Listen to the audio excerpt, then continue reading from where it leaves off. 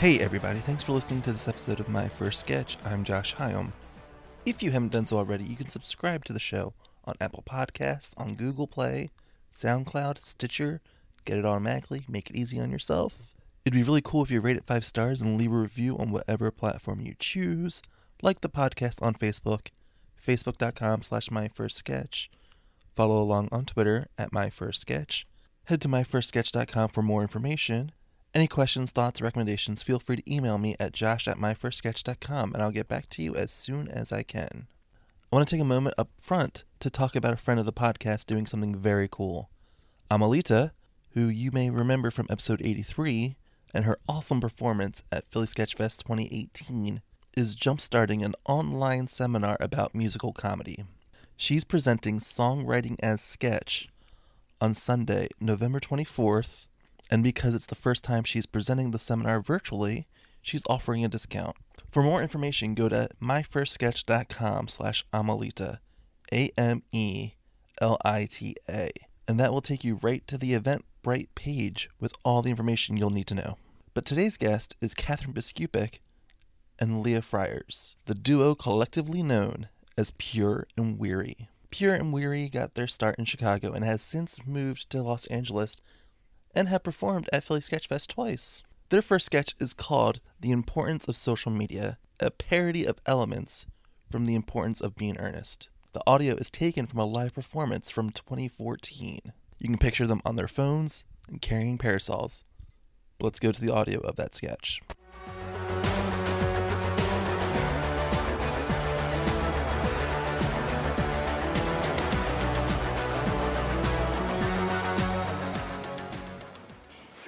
Let me request your Facebook friendship. My name is Cecily Cardew. Cecily Cardew? What a very sweet name. I shall accept your request in private message that something tells me we are going to be great friends. How kind of you to say, Gwendolyn. And how nice of you to follow me on Twitter, after we've known each other such a comparatively short time. Do you mind me stalking all your previous posts, tweets, and photos? Not at all, Gwendolyn. I'm very fond of being looked at. Do make sure to like my Facebook competitive knitting page and follow me on @NittyBitty on Instagram. I have already. And I shall mention you and your page on my Facebook status, so that the world may know of our blossoming friendship. You are too kind. Nonsense, silly emoji. I shall tag you in my daily grateful post and nominate you to do the same. I shall accept your nomination, and I shall describe you as amazing and awesome. You are too kind. Nonsense, silly emoji.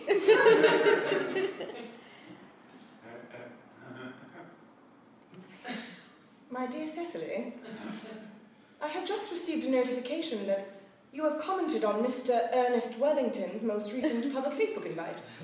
Oh yes, I shall be attending his Ebola fundraiser, and have already added it to my Google Calendar. I know you have not had the proper amount of time to stalk all my Facebook statuses, but had you used the appropriate investigative skills, you might have noticed that Mr. Ernest Worthington and I attended a zombie pub crawl together last month, and there is a rather attractive picture of the two of us accompanying the album event, which, I might add, received 67 likes. Oh, I hadn't noticed stroke-faced emoji. Well, then perhaps you noticed that Mr. Ernest Worthington also commented on my most recent Facebook profile pic with 3 extra eyes, emphasizing his clear regard for myself, dancing girl emoji. I hardly understand what this has to do with me, Gwendolyn. #IDGAF. The fact that you do not understand has prompted me to change my Facebook status to feeling distrusting. #you know who you are. The fact that you're feeling distrusting prompts me to point out that you only received 2 likes on that passive-aggressive status. I shall no longer be favoriting your tweets, Cecily. I shall be removing all exclamation points from our correspondence, Gwendolyn. I shall nominate you for an ISIS beheading. I shall infect you with Ebola. I shall invite you to play Candy Crush 122 times. I shall leak naked pictures on your Google Cloud. I shall unfollow you. I shall unfriend you. I shall block you. You are dead to me, Gwendolyn. You are actually dead, Cecily. You'll see. Bloody knife emoji.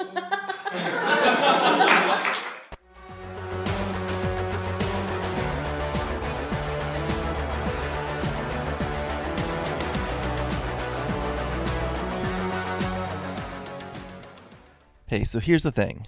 If you have really good ears, you might notice that the sound changes slightly halfway through our chat. Funny story. Catherine and Leah decided to record from the lactation room at their work because the first room that we tried had an echo. And then a mother came in to actually use the lactation room. So Catherine and Leah had to move, and the second room might have a bit of an echo that we tried to avoid in the beginning. But I cut out all the bits of the mother walking in and all the moving from one space to another. So here's my chat with Catherine and Leah. Hey, Leah. Hey, Catherine. Hi, Josh.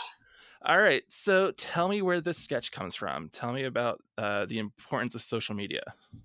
Yes, I think so. Leah and I met in college, and we did like a lot of classical theater kind of training, and high language. I feel like, did we ever do this? Not the two of us. I did. I was in the place separately, but yeah. And the importance of being earnest. I think in college I had to read for Cecily, and then she was in it once as Gwendolyn. Mm-hmm. So we had thought of doing this parody because we liked that, and then just the idea of trying to top each other, but then putting it through the filter of social media. I think just the time period that we were in. Yeah. Because now looking back on it, like some of those references are super outdated, even just like 4 years, you know? Yeah. It's so weird. Yeah, just so how quickly social media is moving, like what app, what platform is like the new thing. Yeah. Like my nephews are on TikTok. I have no clue what it is. Like me neither. But like if we were to make that sketch today, we would have to use that reference. Like it would be more Instagram and like sliding into DMs and all that. Right. Yeah. We're pretty slow sometimes. Or I'm very slow. So you mentioned meeting in college and being performers and actors there. So how do you get into performing? Like what was your first step of doing performance?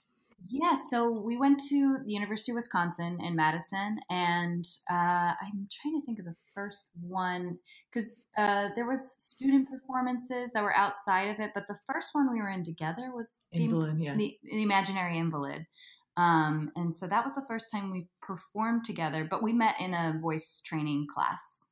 Yeah, in the theater department. Mm-hmm. But did you I did some that were like off campus that weren't associated with the theater department. They were just tough to get into. But the one that we did together first was and I did. Oh my gosh, I did a Christian rock musical where I played the Virgin Mary. It's amazing because all my side projects were at the Jewish theater projects. All right, we need to put a pin and talk about this Christian rock musical. Yes, because yes. Absolutely. Now I'm so curious. What was it? It was called The Garden. Okay. Yes, and I just remember that I was the Virgin Mary. I got to sing with Eve. I got to sing with Jesus. I think at one point I was with Abraham. I don't know how that makes sense.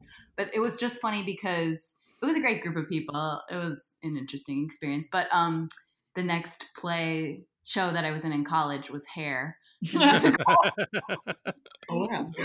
big flip. She's also the Pure in Pure and Mary. So. You mentioned meeting in a voice class. Like, how quickly did you hit it off? Yeah. We were actually both pretty shy. And I think Catherine was a year younger than everybody in the class. But she was such an amazing performer that like she was very quiet. And then as soon as she would get up and perform monologues, people would be like, whoa, what? Who are you? Nice. And I was pretty shy as well and like really wanted to make a friend, but I never went up and talked to her. And then she like left class for a while and we didn't know where she was. And her teacher let us know that Catherine was involved in a skiing accident and had memory and was home like regaining her memory for a month. Such a dramatic origin story. I went skiing. It was my first time skiing and I just like hit my head in a certain spot that I lost my short-term memory for 5 hours. And then I couldn't remember anything from the past 2 months. So I went home for a month and so when I came back to class, Leah went after right away. She like beelined it for me. I was like, hi, I'm Leah. Let's be friends. I didn't want to miss my chance this time. Yeah. So then once we kind of clicked, then we were friends. Yeah. On. Yeah. I'm legitimately flabbergasted by that. Like, It's my favorite story to tell. Well, I'm just glad you remember it. Yeah. so after the accident, like, did you feel like a different person? Was it still like, oh, I still wanted to act, I still want to perform? Like, Yeah, it wasn't anything like that. It was the end of February and I couldn't remember anything since Christmas. And what would happen is when I went home, I took a concussion impact test that they give a lot of football players, and I failed everything. And so then I would go home and I would try to do a paragraph of an essay I had for a class. And then I'd get it done and then I would just cry for like an hour. Insane. Because everything was kind of just out of sorts. So when I got one thing done, it would throw something else off. So it just took me a while to get back to like mentally and emotionally where I needed to be at. And the only thing you can't remember is that actual day now, right? I still don't remember that day. I don't remember skiing. There's a girl I met that day through one of my friends, and she came up to me, I guess, before I left and introduced herself. And then she brought me flowers, and I didn't know who this woman was. Oh my God. Yeah. It's very crazy. And I didn't lose consciousness. It's somewhere that I hit. And they said everything's fine. I went recently into an eye doctor and they said that I had scarring behind my retina and asked if I had a head injury. And so I think that's the only thing left. wow. Hopefully. I don't have a very good memory sometimes, and I blame it on that skiing accident, but I really think I could be a little more. Okay, so now that you say that you don't have a great memory, like outside of this, what would be your like earliest memory of comedy?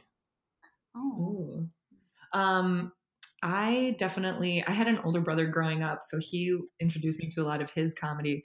But what I remember a lot is that we had like a family video camera, and my siblings and friends and I would watch Saturday Night Live all the time. And then we just like recreate those sketches and film them and like tweak them a bit and like make up our own commercials and stuff. So that was like really when I started to get into it. We were just like goofing around at home and like had a camera and we could watch ourselves. And I was also a middle child, so I needed attention. Yeah. Me too. Yeah. I didn't grow up on comedy. Like I didn't watch SNL, and I just didn't think it was going to go the comedy route. I loved Shakespeare and just different types of classics. But I think like the earliest, because I did play starting when I was 4. So the one I remember where I had to like be goofy I was the Velveteen Rabbit when I was 12. And they didn't have like a brown fuzzy rabbit suit, so they gave me a blue one. So I wore this giant blue bunny costume, and I just remember in the audition like looking under my foot and doing stuff like that, and then getting laughs and being like, oh, I can do that. Right? Instant gratification. Yeah, I'm also a middle child, so yeah. So yeah, so playing the Velveteen Rabbit like clicked, like, oh, it doesn't have to be serious. Like we can be fun and on stage. Definitely. But then I did go into high school and play like more straight roles. It wasn't really until I got to Chicago and started taking classes at Second City. I feel like I was very late to comedy. And I realized like when you do comedy, you can kind of create your own role and make it stronger than a lot of the things I was going up for like the one woman in a play was often not written in a way that I connected to it. So finding comedy and realizing you can create that connection and you can write more depth than what's usually there. That was kind of what brought me to it. Yeah, I feel like that's a very recurring sentiment whenever I talk to women. Yeah. That are in comedy is let's create our own fun. Let's like, because, instead of doing the roles that are written for you and like have to be said as it is on page, very rote. And they like let's sound just like baby. do our own stuff.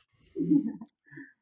And I was always like, they had to rein me in all the time. And I was like, no, just let me be free. So doing it ourselves, we get to like be as big as we want. And it's nice.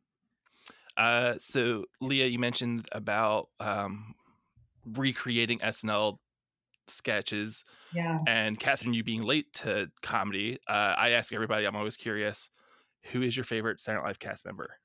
Oh, okay. It would be a tie for me between Anna Gasteyer and Maya Rudolph. Mm-hmm. Yeah. So you must have loved those. What was that sketch where they were like the Destiny's Child? Gemini's twin. Yes. Yeah. And Catherine? So normally I say not SNL, I say Carol Burnett because I loved like watching her older sketches, and we love her. We both love her very much. Yes. But if it's SNL, I love watching how people play off of each other. So watching Tina and Amy, that was a big joy. Okay, so let's talk about Carol Burnett, because she's come up a couple times in the last couple people I've talked to about just because she was so different than everything else that was what was on TV at that time, I feel. Yeah, and just for that time period, but then how some of those sketches hold up and just how big she was. It wasn't in a way where I was like, oh, I can do that, because I felt like she was really different, but it was in a way I was in awe of her, of how brave she was and how funny and how silly. And but then reading her biography and stuff like that, she still had a lot of vulnerability to her story with all of it, but she pushed through it all. Mm-hmm. And we went and saw her then. We did too, so that was good. Doing what? What'd she do?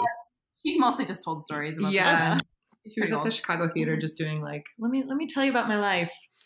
That still sounds amazing. Yeah, Carol Burnett, and I think she's so interesting to me because, and I was just trying to look it up real quick, to be sneaky, but she had a variety show. Yeah. And then a character spun off of it 15 years later. Mama's Family was from the Carol Burnett show, and it was a sitcom in the 80s. That's awesome. That would never happen now. Or maybe it would actually. Well, that's what the SNL, they make movies off of their spin-off characters, like Wayne's World or things like that. Molly Shannon. Yeah. Superstar. Yeah. Mm-hmm. I think that's one I've never seen. Oh, there are moments. We just saw Molly Shannon in, recently, Wild Nights with Emily. Oh, and it was so good. That's that Dickinson one? Yes. Well worth the watch, for sure. Oh my gosh. It's super cool. Yeah. All right. So, how do you decide to start creating your own material as a duo? Well, we were both in Chicago doing comedy at different theaters. Catherine was at Second City in the conservatory program, and I was over at the Annoyance Theater. Okay, so you finished school in Madison, and you both moved to Chicago? Yeah, we moved separately at different times. Sure. And so we were both doing theater, and we would just see each other just as friends. And we talked about writing together every once in a while, but we just never did it, and we were both busy doing shows. But then we both had similar frustrations in the shows we're in, because we ended up performing more than writing, and then the performing wasn't for good writing sometimes. Yeah. And we both just hit kind of a point where we were I think we really need to take a break from these other shows and write our own thing. Mm-hmm. Let's talk about the training in Chicago between Second City and the Annoyance. I don't think I've talked to anyone that's really spent a lot of time at the Annoyance yet. Yeah, they're very different. So there's the three major improv theaters in Chicago are Second City, the Annoyance, and IO. And people kind of put these labels on them that they're the head, the heart, and the X factor. Mm-hmm. Second City being the head, I believe. And it's very structured, and there's a certain way that they do things, and it hasn't really changed in however many years Second City's been around. IO, the heart, they do a lot of Herald, which we didn't really learn a lot of that. We didn't take classes there a lot. But they're improv based and focus on grounding into yourself. Mm-hmm. So. And then the Annoyance is the X factor, which is do whatever you want, put it up, and let's see what happens with it. And I really gravitated towards that. And most people take the Annoyance classes last. So a lot of people in my classes had already been through all of the improv training at the other schools. And so that was really intimidating, but it was such a good environment for growth. They let students put up whatever they want on their stages, which was really nice for us because we did a lot of shows there. But yeah, so combining those two styles together, I was let's do this. And she's yeah, for sure. And what's the structure of it? I'm now get to yeah, what's the point? What's the point? And then Catherine, as you went through the Second City program, what was that like for you?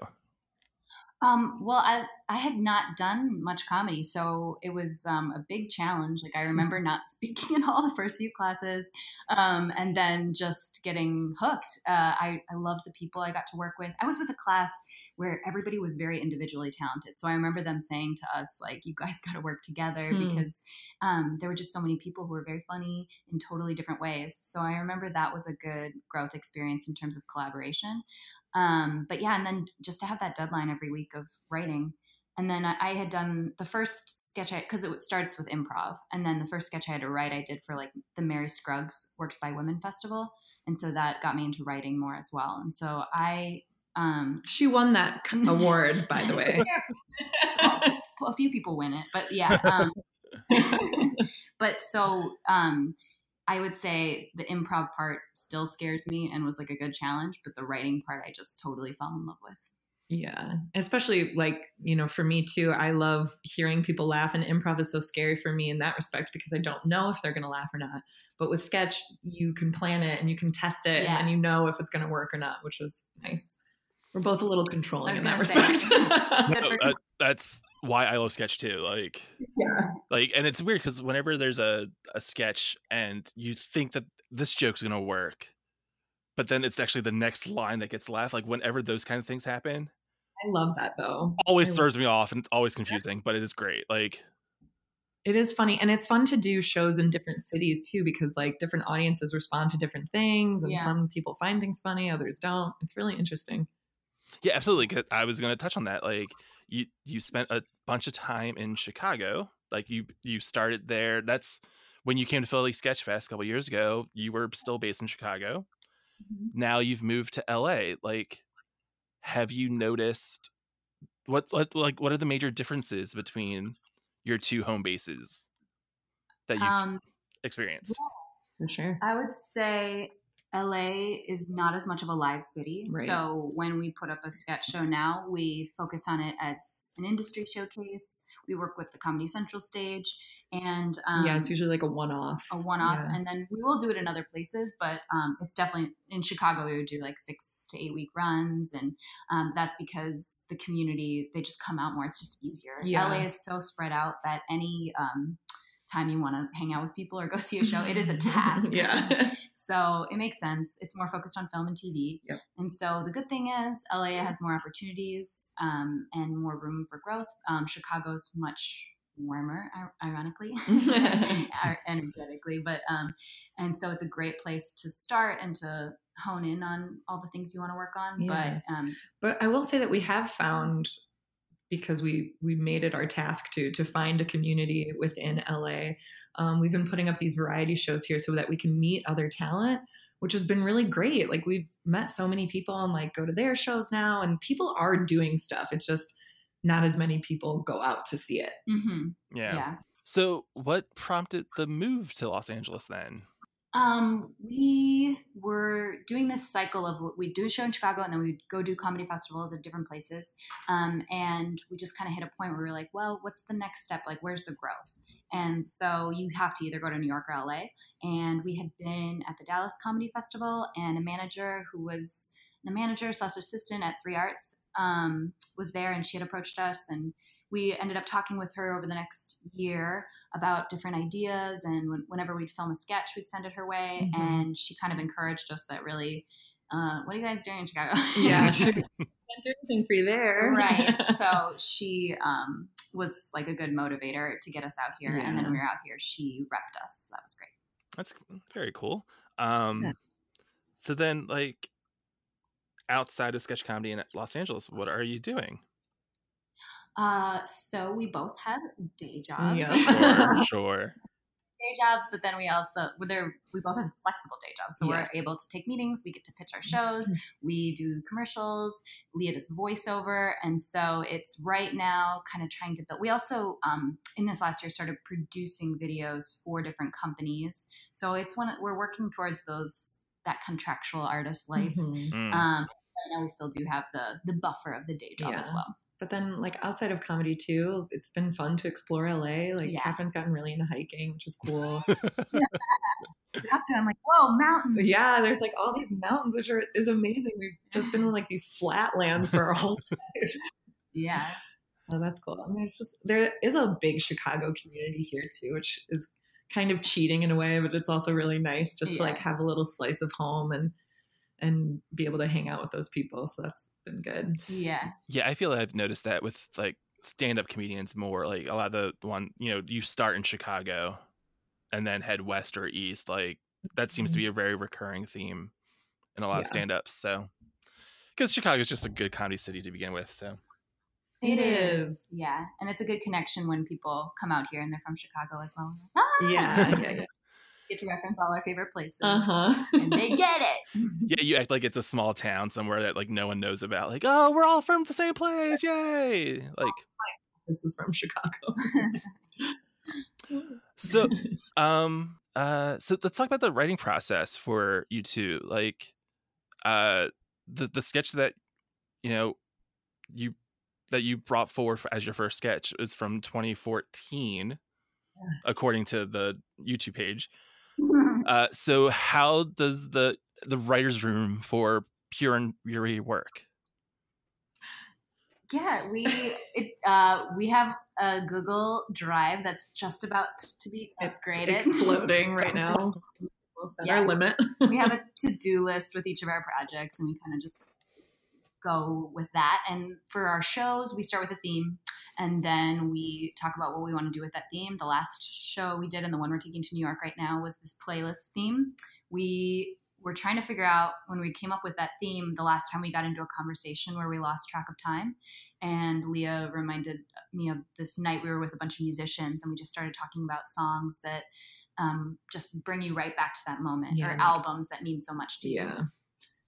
Yeah. So then once we pick the theme, we'll think about sketches that we would want to do. We'll both write drafts of them and just like bring them in. And then we'll either go through them and punch them up there, or we'll say, you know what, you need to take this sketch for a while. I'm sick of working on it. Like you punch it up, you fix it. Generally mine always need a lot of structure. I'm like, just make it funny. Yeah. Sometimes we'll just like leave blanks where the other person is just meant to write in their line. Yeah, and we work with directors. So every sketch show we've worked with a different director every single time, because we just like meeting different people and working with different people and getting their styles. Yeah. So this last show, our director is Rebecca Sohn, and she's out of Chicago. She moved here a couple years ago. Mm-hmm. And she was really great because we like having a runner, and she's the one that picked. We were pitching ideas. We come in and just pitch a bunch in the beginning. And she said, Leah has this fear of she's going to die listening to a really embarrassing song. And so our director latched onto that and was like, that's kind of your runner of like death showing up. And then what is in the perfect song to die to. Yeah. And how do you pick that? And so that became kind of the runner throughout it to tie it all together. She's also a really great actress and performer. So she gave us lots and lots of acting notes, which we haven't gotten a lot because mm-hmm. most of our directors have been writers first. Mm-hmm. So that's been really nice to work with her too. She gives us great acting notes, and it's just like brought a whole new level to the show and the performances, which is great. Yeah. Everybody's always told us to slow down, but she was really good about getting us to listen. Yeah. So working with different directors like that, like the various viewpoints, like how has that shaped your work over the time? I think it makes us focus on collaboration because we can, and I think any artist can kind of get in their own head of like, all right, well, I feel this, I've experienced this is what I want to say. But directors are great because they're like, okay, nobody's going to get it. Like, not everybody's you. And so how do you translate something to make it so that more people can connect with what you're trying to say? And that's the best thing directors do for us, I would say. You've traveled all over. Like, I know you've run the festival circuit, like, extensively in the years that you've been together. Have you had a favorite city to perform in? Oh, I mean, it's so hard, but like, to be honest, or maybe even a surprising city like that you weren't expecting. Yeah. I think Philly too. Philly was so we fun. Went back oh my twice. God. Yeah. The ones that we go back a second time are like, which was Dallas. And that's because like, you know, the festival itself has such a good community feel. Like we met so many people in Philly. We met so many people in Dallas. Like that's what we, you know, latch onto. Like we get to go see shows. We meet those performers. Some of the other festivals that we've gone to, you know, are like so popular and sold out that like we can't see shows, or like they're so spread out over the city that, there isn't really that like community feel that comes with festivals, which is why we love going too. We love meeting people there. Yeah, and in Philly, well, we had already met Barbara Bush, but then they were already there, and then I remember Brian Kelly. He was so nice. Oh my gosh! And so it's great to return to that. And then for us, now we live in LA, and it's like we've created a community, but it's very hard and it can be isolating. It's just giant. So then to still get to go to these smaller communities of people who just love comedy, it's so refreshing to us. Yeah. And now that we're on the West Coast, we've been hitting up the West Coast festivals, which has been cool too. Like when we were in Chicago, we didn't try to do Portland or Seattle because it's just so far. But now, quick trip. Yeah, you just did Portland or? Portland, yeah, we just did Portland in July. Yeah, okay. Because when I try to schedule these out, like schedule episodes, I'm always going through like festival by festival, like year by year, and like seeing that you were on the list for Portland. Like, oh, that's awesome! Yay, Portland! Like, but that was really fun. The comedy scene in like California, in LA, like it feels like I had mentioned before that my only real like knowledge of live comedy in LA was the Groundlings, and then like UCB eventually like went that way, like, and now I'm learning that there are like small theaters that are popping up and like doing little things, but it's still like a monster town. Like I went out there to visit for a friend's wedding, and like everything just felt weird to me, like from being from Philadelphia, like, and eventually I did go to a Groundling show and wandered around, and like I was just like, this nothing about like this feels familiar but not at all. Like what I hear a lot, we haven't actually taken any classes out here just because, you know, money and timing, and like we're already doing our own thing, so it feels hard to do. But a lot of friends that we know take these classes, and it's full of like a lot of people that just need a resume booster or like just need to take an improv class because their agent told them to, and they're like not really invested in the craft of comedy. So I think that happens a lot, that when you're going to these shows and stuff, people are just there, like it's all performers there that are going to see. So I think that makes it a little weird as well. But then those little theaters that you were talking about pop up, and those are full of like the people that are really committed to comedy and like love performing and love writing, and like the Pack Theater. Yeah. I think it's such a big, as it is even in Chicago and definitely New York, you just find your people. So even this week we did a show at this tiny space called the Clubhouse, and that is putting up shows every night, multiple nights a week. And so you have that, you have the Pack, which is also a great space for just like testing things out. And so I feel like you can, the UCB, because we test our sketches at UCB, they have a great sketch night as well. There's just so much, I would say. There is, yeah. So you just have to find the ones that click for you and the people. Yeah, and you know, with LA being like the industry town in the country, and like all of entertainment basically going that way, well, not all, but a good chunk of it, like how receptive are crowds to live performance? Well, I think the crowds are still, they're still great. You know, because they don't go out a lot to see live stuff. When they do, it's like an event. It's a whole to do. So they want to enjoy it. They want to laugh. They want to be entertained. I think the only ones that are hard, but I think this would be in any city, is sometimes those test nights where you're testing your sketch, or if you're testing your stand-up or whatever, sometimes the whole crowd is performers. Yeah. And that's like the hardest crowd. Yeah. But that's anywhere. So you mentioned working with different directors for every show, every run that you have done. So I'm curious, what's something that you've learned from comedy that you would share with someone that's relatively new to writing their own material? Mine would be editing. Yeah, I definitely. love getting notes and editing. And that's what's good about a director too. Yeah. Is like they've killed a lot of our babies that we have clung on to, and they're just like, listen, you got to get rid of it. You got it. And there's this like cycle when you're writing where you get an idea and you're like, oh my God, this is so brilliant. And you write it and you're so excited. And then you either look at it again or somebody else does. And you're like, oh shit. And then you kind of do it again and again. And you feel bad about it, but then you kind of do a few more edits and then you get it back to a place. And so I remember initially whenever we'd write a show, and this still happens, we get to a point in the run where I'm like, this is all terrible and I don't even know what we're doing and why do we even do this? Is this even funny? But now when it happens, because we've been doing this for a while, I'm like, hey, I'm at that point where I freak out, but like at least I know. Yeah. And I would say like along with that collaboration, we learned a lot about like, you know, being with other performers and just being able to work with them and hearing other people's ideas and everything, because it can get really isolating if you're just working on your own stuff all the time. Mm-hmm. So when we're able to like put on these variety shows, or like recently we did a show, Catherine was just saying, at the Clubhouse, and we wrote a sketch like with another friend. So Yeah. he was in it as well. And we haven't done that in Yeah. years. He just came to us and was like, can I do something with you guys? And Yeah. it was great. Yeah. So it was super fun. So I think, and that helps build the community as well. And then you're less lonely. Yeah. I forgot to ask this earlier because I'm just as curious about this too. You both have been performers and college theater, and Catherine, you said acting since 4 years old.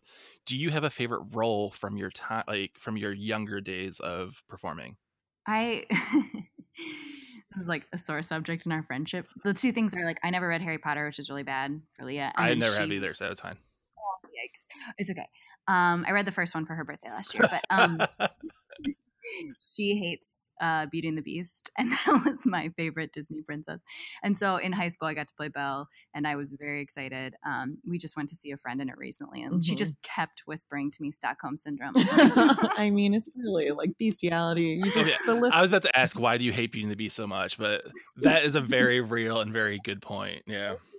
We made the live action version. I was just like, you can just see it way more. Like, it has the comedy elements, but the live action, there's nothing funny about that. Like, if I'm gonna grow up on Disney princesses, Sure. she read. She didn't just pick a guy for his looks. It's fair, it's fine. Maybe she was into Harry guys. Anyway. Anyway, I was very excited when that happened in high school. Yeah, in high school I got to play Yenta in Fiddler on the Roof, and what they call is suicided for the role, which means that I said I will only be this role or I'm not going to be in the show at all.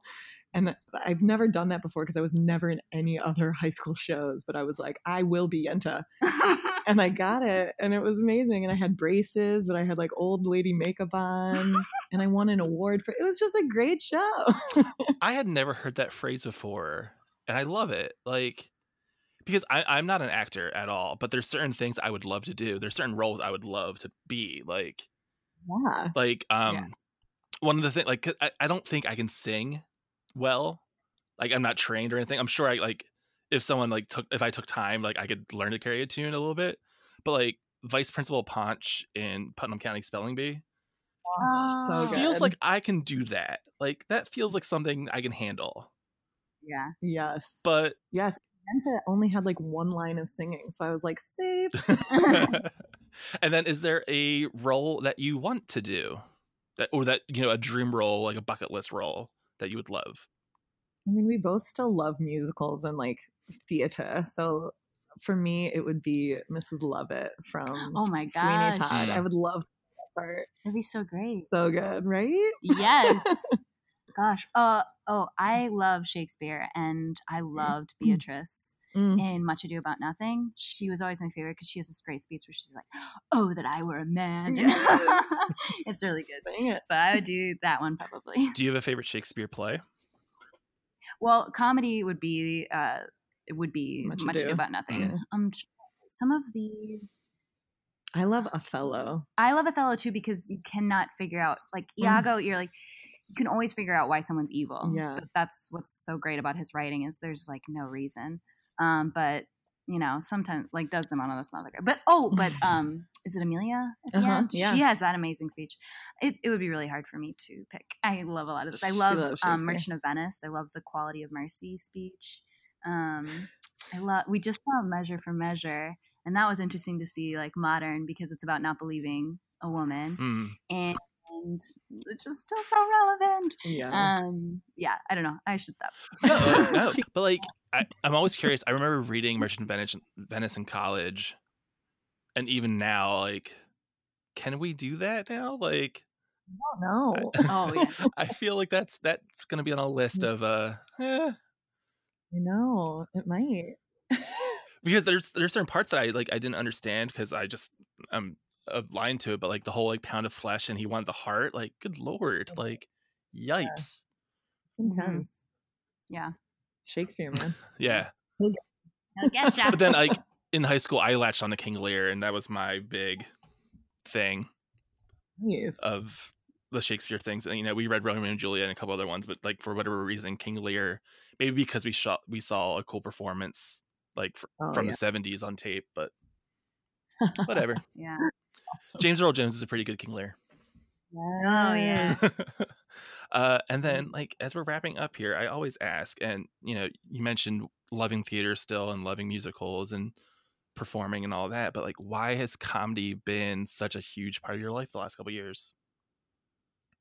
I think a big thing for me is that we've been able to take it and like do it on our own, which I think is rare for, you know, like when you're in plays and stuff, there's a director and those are the lines that you have to say and you have to say it like we were kind of talking about before. But this, like, we've been able to create our own brand, our own style. Like, we do what we love to do, like what we want to be doing.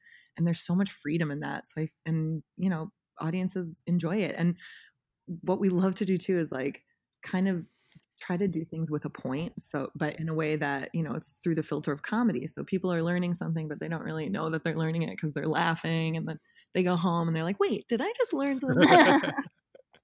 That's the ultimate goal, is like, you know, we want to be able to think about these things, but like, yes, we can laugh about some stuff. And so, you know. Yeah. I think for me, since I came to it so late and I'm still like, you know, imposter syndrome of like, what, how can I be in comedy? But at least I work with the funniest person. But mostly I think I love writing, but we have to laugh. Like, life is so hard. So if you can laugh every once in a while, then that makes it, that's why I want to stay in comedy, is because it's this combination of thinking and writing and performing and collaborating, but also you get to laugh on top of all of that.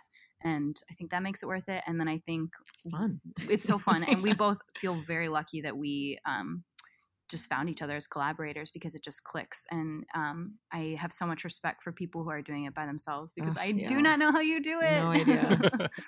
Thanks. Thank you so much, thanks Josh. so much. I really appreciate it.